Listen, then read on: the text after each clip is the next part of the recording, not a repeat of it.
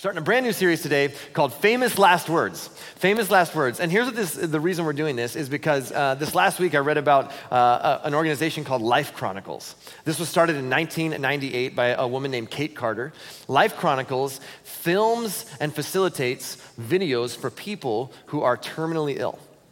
And so people who go, I know that I don't have much longer, particularly they do it with a lot of people who are maybe towards the end of their life, in terms of age, and they're heading towards dementia and not being able to remember things, and they want to capture their stories, so they go in and they film that for them. Another one is people who are terminally ill who have young children, and they know, I'm not going to be around to see my kids' graduation or their wedding day, and there's things I want to say to them, and I want to capture those things. And so she started this organization to go in. They bring a professional film crew. They bring in a facilitator who's just really gifted and trained at helping craft the right questions to really put together something for their loved ones after they're gone. And when I think about that, I go, that's kind of what Jesus did. At the Last Supper, this was Jesus' life chronicles. This is Jesus' it's fascinating because this company, this organization, wants to capture the most important things that this person wants to say to their loved ones. And in John chapters 13 through 17, we get the last things that Jesus said to his disciples before he died. There's 5 chapters where John, one of Jesus' best friends and one of his closest followers, sort of chronicles the things that Jesus says at something that's called the Last Supper. And it's called the Last Supper because it's the last time Jesus had supper with his disciples before he was arrested and sentenced. And as you can imagine, these are the things Jesus really wanted to impress on his followers. And there's so much for us to learn from the things that Jesus taught during this one evening. So for the next several weeks, as we move from today through Easter, we're going to tackle what Jesus said through these chapters, which leads us right up to Easter, and look at these famous last words of Jesus and how they impact our lives today.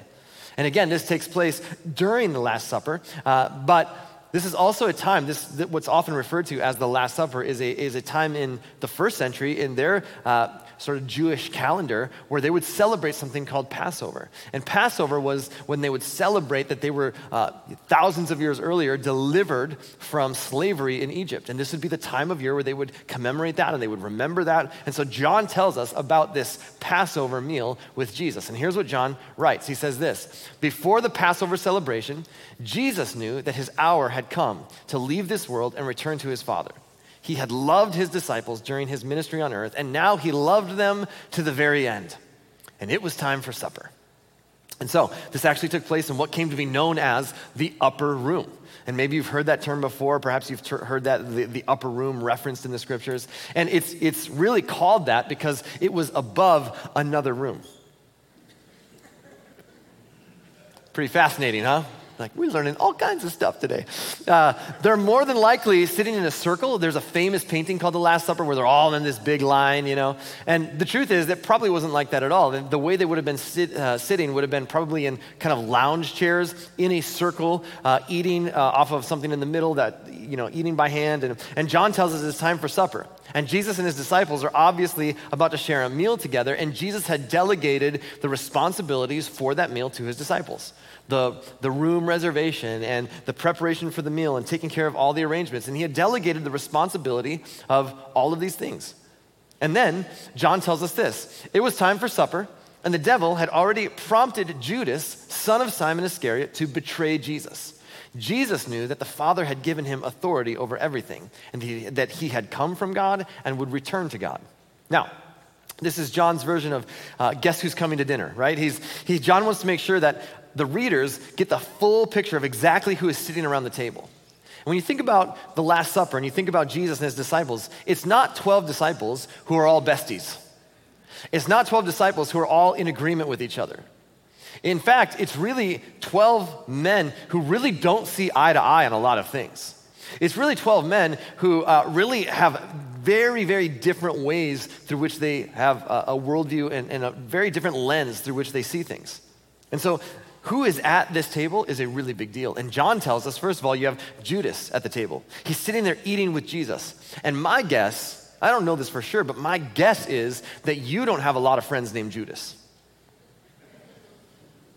Why is that? I mean, it's easy to spell.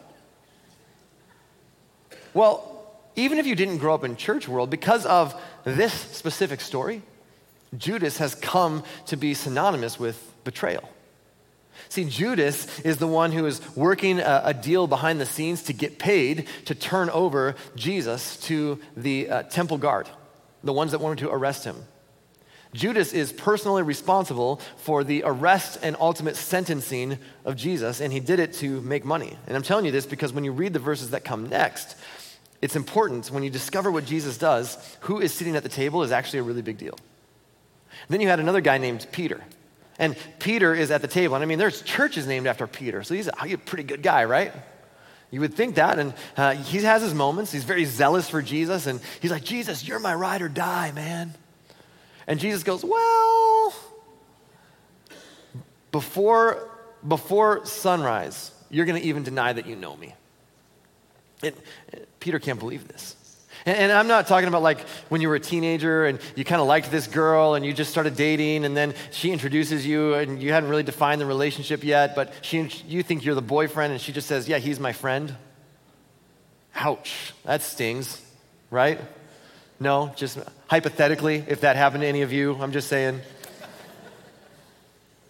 Not like that. Like Jesus goes, you're going to deny that you even know me. And sure enough, that very night after Jesus is arrested, Peter, he swears up and down, I've never even heard of the man. In fact, if you look at the geography and what's taking place in the city of Jerusalem, it's very possible that the courtyard where Peter denies Jesus is so close in proximity to where Jesus is being held, it's very possible that Jesus overheard Peter denying him. And so Peter's at the table. Then there's another guy around the table, his name is Thomas. Well, what's wrong with Thomas? My dad's name is Tom. Nothing's wrong with Thomas.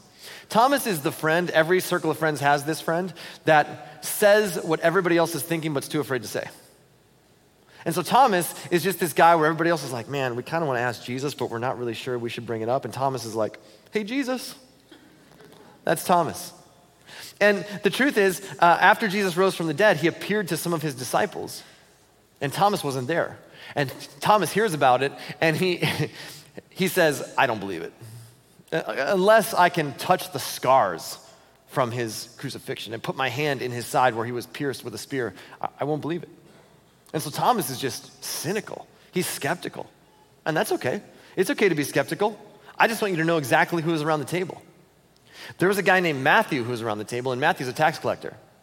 And a tax collector, we've talked about this many times before, a tax collector was shamed by everyone because they worked for the Roman Empire. And the Roman Empire were the ones occupying the nation of Israel. And they let them do their thing. They let them, do their temple worship thing and worship, their God. But basically, they were in charge. And they were going to collect their taxes. And so they hired Jewish people to collect taxes on behalf of the Roman Empire.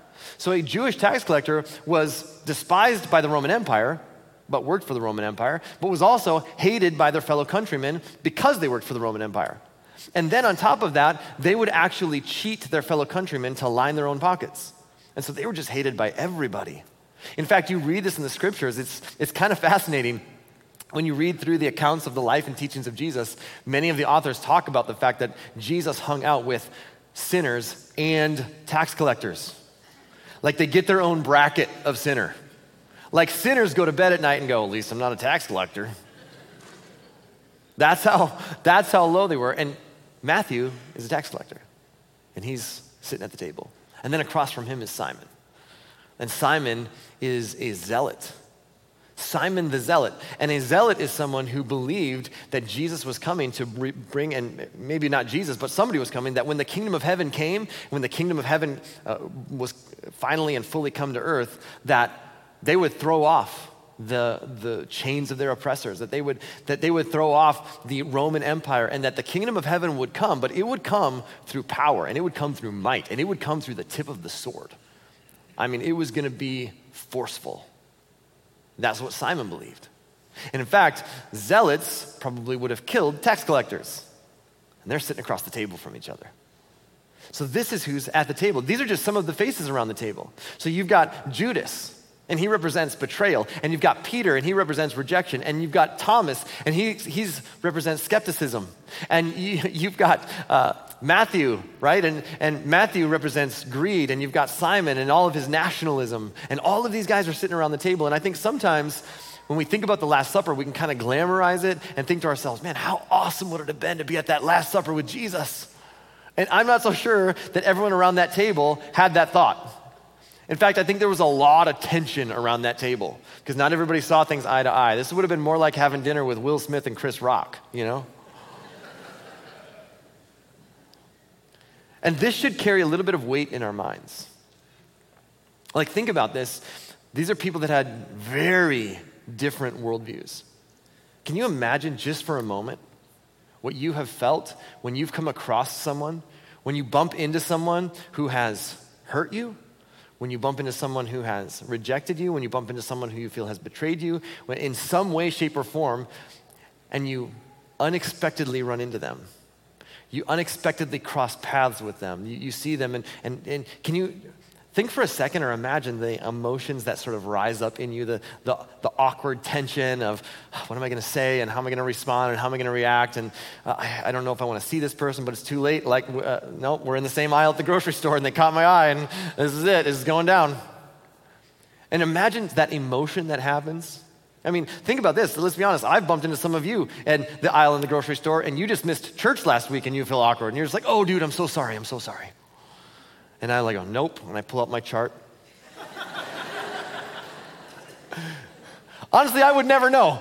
So if I ever bump into you and you're like, I missed last week, just walk up to me and do this. Man, last week, so good. Right there, right there. I won't even know. I'll just be like, oh, thank you. But think about that. I mean, we feel awkward with each other and we're friends. But what about the real times? When you bump into someone who hurt you, when you see your ex, someone who wounded you so badly, can we be honest enough to admit that when we have that experience, it stirs something up inside of us that doesn't feel very good? And the truth is, what about the person who doesn't see the world the way that you see the world? It's not even somebody that hurt you or wounded you or did anything to you, and maybe you don't even know them, but you see someone or you come into contact with someone or maybe you meet someone new and you work with someone and you go, this person just sees the world in a completely different way than I do. Like they see the world through a totally different lens than I see the world.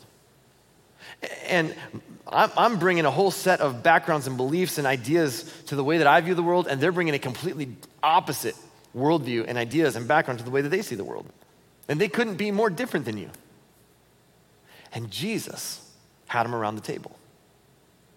Jesus invited them. Jesus had all these guys who all saw the world differently, who had varying different backgrounds, different political beliefs, different ideas about God and the kingdom of heaven, different ideas about how to treat other people. And he had them all around the table. And based on what Jesus said, it's pretty obvious that he wasn't oblivious to that fact. It was pretty obvious that he knew exactly who he was dealing with. And so having said that, now that you know exactly who was around the table, let's look at what Jesus did. So he got up from the table. He took off his robe. He wrapped a towel around his waist and poured water into a basin. Then he began to wash the disciples' feet, drying them with the towel he had around him. I wish I could tell you that as a reverend, I walk into every situation going, how can I serve? But if I'm honest, I walk into some situations with cynicism and skepticism. If I'm honest, I walk into some situations self-absorbed. If I'm honest, I walk into some situations selfish. If I'm honest, I walk into some situations, defensive. And Jesus looks around the table and he decides, okay, this is what needs to happen. I'm going to wash their feet. And most of you have probably never washed someone else's feet, and you're probably thinking, yeah, nor do I ever plan to. And so this morning, we are actually going to take some time and we're going to wash each other's feet. No, I'm just kidding. Could we bring the ushers forward with the basins, please? The truth is, this was the cultural norm. You would show up to someone's house, and there would be a servant there with a basin of water to wash your feet. And that was just customary because this is a culture that, for the most part, they walked places. And they walked on dirt roads. And you're lounging at a table, and your feet are up next to somebody else's face, and you do not want to have everything, all the grime and dirt and other things from the road, because the truth is, they live in a culture that wears sandals, walks on dirt roads, and your feet get pretty gross. Also, their main vehicles were horses, donkeys, and camels. And those vehicles tend to leave a lot of exhaust on the streets. And you would walk through that, and then you'd show up to someone's house. And so it would be a servant that would be there with a towel and a basin to wash your feet. And the custom was to have the lowest servant, the lowest household servant, that would be their responsibility. That's how you knew that you were at the low end of the servant hierarchy, was that, you know what? You get to wash people's feet when they come. And that was not a glamorous position. It was reserved for the lowliest of servants, and that's why Jesus picked up the towel and washed their feet. See, Jesus turned the social structure upside down. It's supposed to be the lowliest servant that does this, and Jesus instead decides, nope, I'm gonna flip the social structure on its head. This wasn't normal. In fact, it wasn't like, oh, what a nice guy. It's so nice of Jesus to do this. It would be considered shocking. This would be considered so far out of the norm to have a rabbi washing feet instead of the lowest servant washing feet, that Jesus is actually intentionally flipping the social culture and the social structure upside down. This is not what a rabbi should be doing. He had delegated everything else, and they must have been sitting around the table with their different worldviews going, oh man, I was responsible to rent the room. He was responsible to make preparations for the food. Guys, who was supposed to get the servant to wash the feet? Now Jesus is doing it. And so now there's the tension is in the room, and instead Jesus actually begins to explain his actions. Here's what Jesus says. After washing their feet, he put on his robe again and sat down and asked, do you understand what I was doing? You call me teacher and Lord, and you're right, because that's what I am. And since I, your Lord and teacher, have washed your feet, you ought to wash each other's feet. I have given you an example to follow. Do as I have done to you. I tell you the truth, slaves are not greater than their master, nor is the messenger more important than the one who sends the message. Now that you know these things, God will bless you for doing them. And Jesus introduces us to the way of the towel. Jesus introduces us to the way of the towel. And if you're going to be a follower of the way of Jesus, then you have to be willing to live the way of the towel. And here's what I mean. Jesus did not delegate the foot washing. Think about that. Jesus had delegated everything else. He had delegated the room reservation. He had delegated the meal preparations. He had delegated the transportation to the place. Everything had been delegated, but when it came time for the foot washing, it's not like Jesus is sitting there going, guys, your rabbi needs his feet washed. No, Jesus had intentionally not delegated the foot washing because he wanted to show his disciples what it meant to live the way of the towel, what it meant to take the lowliest position, to deal with the messiest parts of someone and still ascribe honor and worth and dignity to them, and to not think of yourself as higher than you should. That's the way of the towel. It was one of the first things that Jesus did at his Last Supper with his disciples. One of the things he wanted them to know, this is so important that it made his famous last words is, guys, I want you to follow my example, that this is the way that you live your life. And we would prefer that Jesus would have assigned a servant, because that reminds us that we're not the lowliest. There's somebody lower than us. If there's a servant, that means, hey, we don't have to be the lowliest. And instead, Jesus takes that position. In fact, there's a kind of interesting response from Peter. Peter actually says this. When Jesus came to Simon Peter, Peter said to him, Lord, are you going to wash my feet? And Jesus replied, you don't understand now what I am doing, but someday you will. No, Peter replied, you will never, ever wash my feet. Peter didn't want Jesus to wash his feet. And we can think about that and go, man, Peter is so humble. He's like, no, Lord, let me wash yours. But he doesn't say that. He just doesn't want Jesus to wash his. And when you think about the cultural moment that they're in, there's some interesting thoughts to this. First of all, when you have a rabbi, the goal of following the rabbi is not simply to learn what they can teach you. And it's not simply in first century, if you're following a rabbi, this is not simply an exchange of information. This isn't just, okay, I'm going to hope to sort of glean some information from you, maybe interpret the law of Moses the way that you interpret the law of Moses, and someday I'll be my own rabbi and teach other people my own interpretation. When you follow a rabbi, the goal is this: I'm gonna do what you do, I'm gonna say what you say, I'm gonna do things the way that you do things, I'm gonna copy you, I'm gonna mimic your behavior because I want to become like you. And so, that should help color in this moment a little for us. Peter does not want Jesus to wash his feet because his whole life is about patterning his life after his rabbi. Jesus, I don't want you to wash my feet. That means any environment that I go into and I have to be like you, that means I can't elevate myself. That means any environment that I go into, you're asking me to follow you, and you're asking me to follow your example and to be like you. And that means any environment I go into, I should assume the lowliest position. I should assume the position of the lowest servant and serve others, lower myself. And I'm not so sure that's really how I want to live my life. And this season of Lent that we're heading into, it starts this Wednesday on Ash Wednesday. Again, it's just this reminder where we intentionally take some time and we pause and we reflect on the way of Jesus. And my prayer is that during this season, we take some time to reflect on the way of the towel, what that means for us. Because I think there are a lot of followers of Jesus who are at a bit of a crossroads when it comes to the way of the towel. What I mean by that is this: I think followers of Jesus love the salvation part. I'll be honest with you, the whole idea of eternal life, that sounds great. And I don't have to earn it, and there's nothing I have to do. Like, that's God's grace given to me. Love that part. The part where I have to pick up the towel and serve other people because that's what it means to follow the way of Jesus, a little iffy on that one.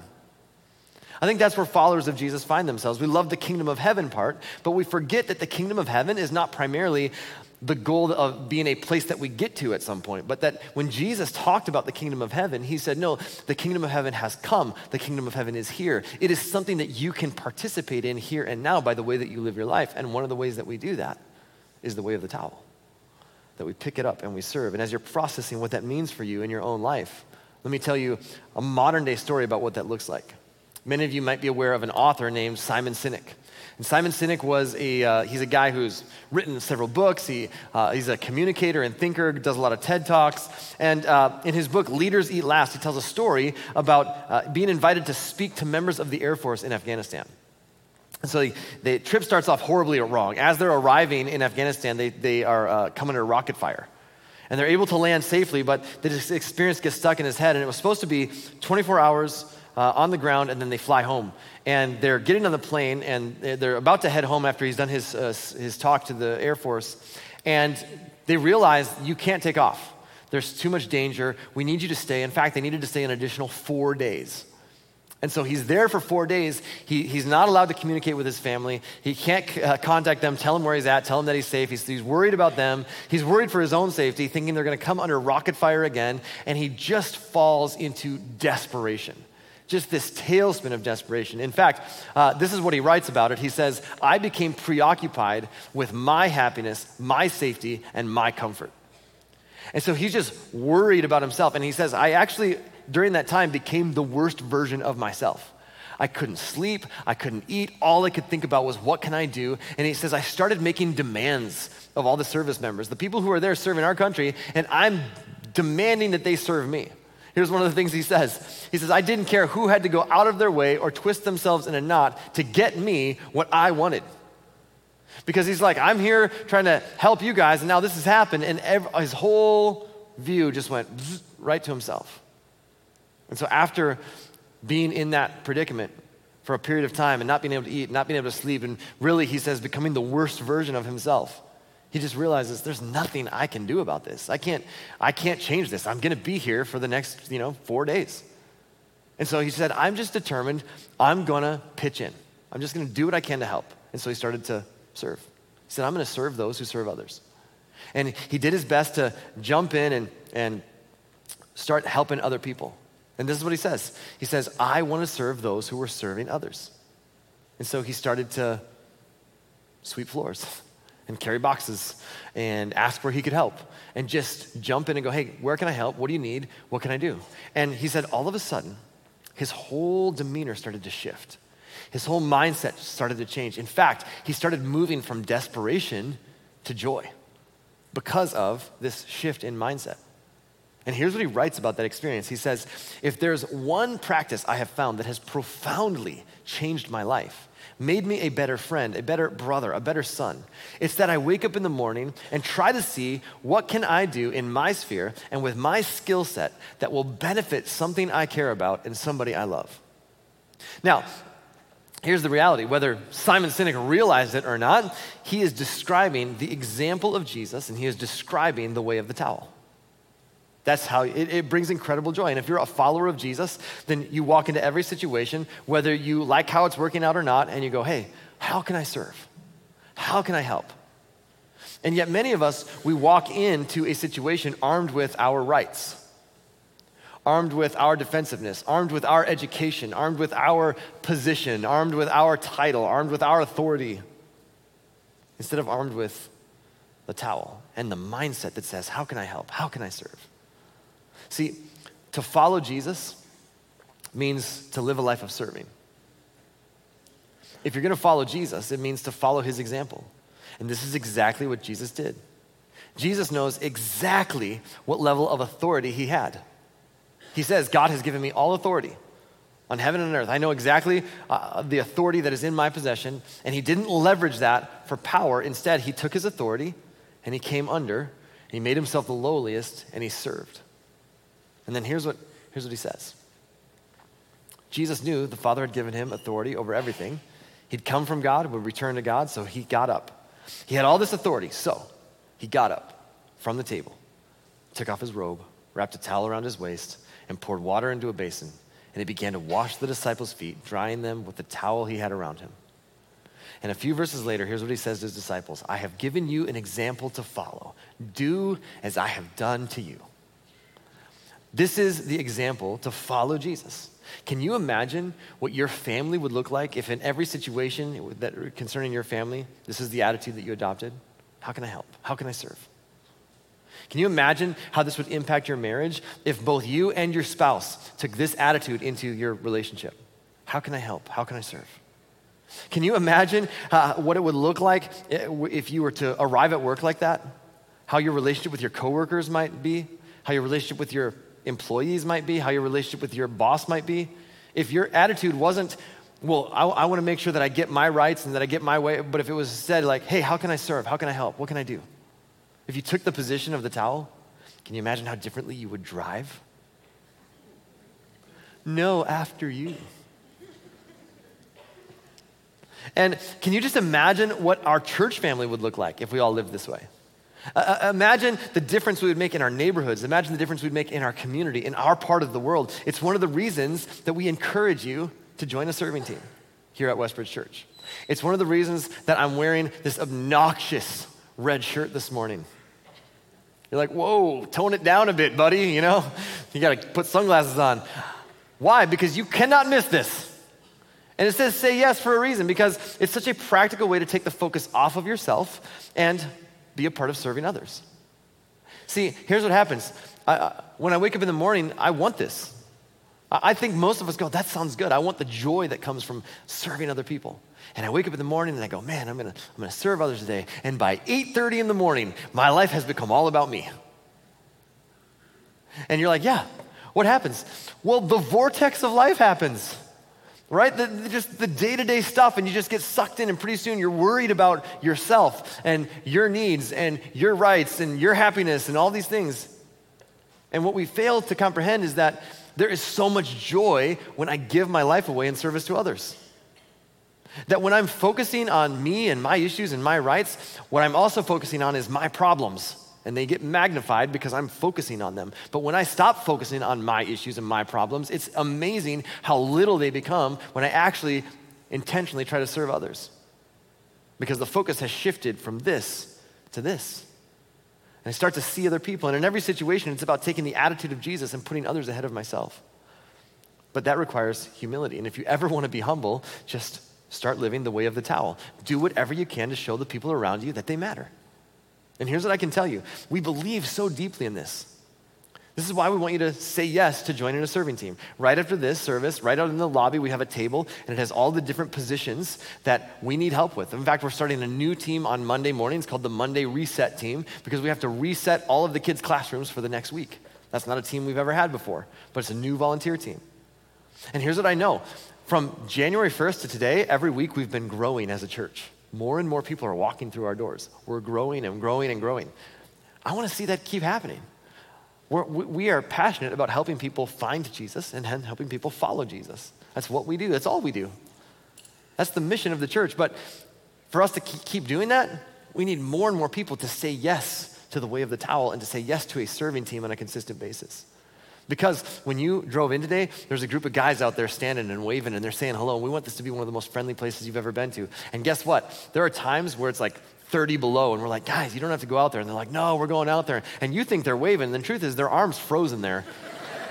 And they actually can't bring it down, you know? And then you walk in and people say hello to you and they greet you and can we show you where to go? And there's coffee that gets brewed and there's people back in all of these kids areas right now that are serving kids.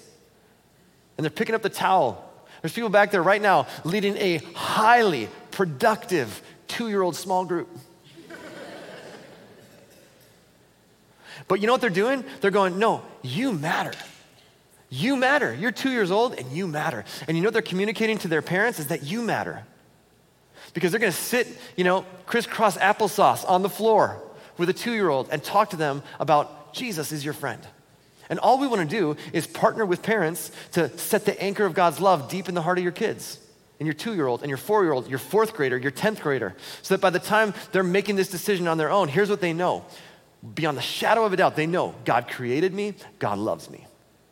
That no matter what I do, no matter where I go, God created me, God loves me, and I can trust him with my life. I can follow his way, and if I live life God's way, I know I can trust that God's way is best. And that starts when they're 2 years old and 4 years old and 4th grade and 10th grade. And there are people that do that. But if we're going to keep doing that, we need more people to say yes. And I love the fact that this is a church that my kids love to go to. I love it. I want everybody from our community to experience that. And so I'm just going to ask you, would you consider, and this is what's so amazing about this. Every one of these areas. We have a live stream that's going on. We have people operating these cameras, and we have musicians on the stage, and we have people in middle school, and all the kids' areas. We have a Monday reset team. We've got the wavers, the greeters, the coffee. Every one of these are volunteers who say, you know what? I want to live the way of the towel. I want to live the way of Jesus. I want to step up. I want to participate in that way with my church family. And so would you consider, here's what I'm asking you to do. After we pray, right out in the lobby, there's a bunch of positions that we'd love for people to jump into. From kids to youth to music to singers to tech to greeters to the Monday reset team that'll reset classrooms on Monday mornings to all of these different things. Would you say yes to the way of the towel? Would you say yes to joining a serving team here at Westbridge? And if you've never said yes, would you say yes to the invitation of Jesus to be a part of his family? Because here's the message of the scriptures, cover to cover. God's building a family, he wants you in it. God came into the world, Jesus came into the world to show us what God is like, and he picked up a towel and he served. And in humility, he actually allowed himself to be put to death. His body was laid in a tomb, and according to multiple eyewitness accounts, he rose from the dead. That means there's more to this life than this life, and you have been invited to be a part of God's family. And if you've never said yes to that, you need to know you don't earn your way in, you don't behave your way in, you don't church attend your way in. This is an invitation that's been extended to every single one of us. If you'd like to say yes to that, just agree with this prayer as we close. God, please forgive my sins. Forgive me for the times that I've walked away from you, and I'm so thankful that you never walk away from me.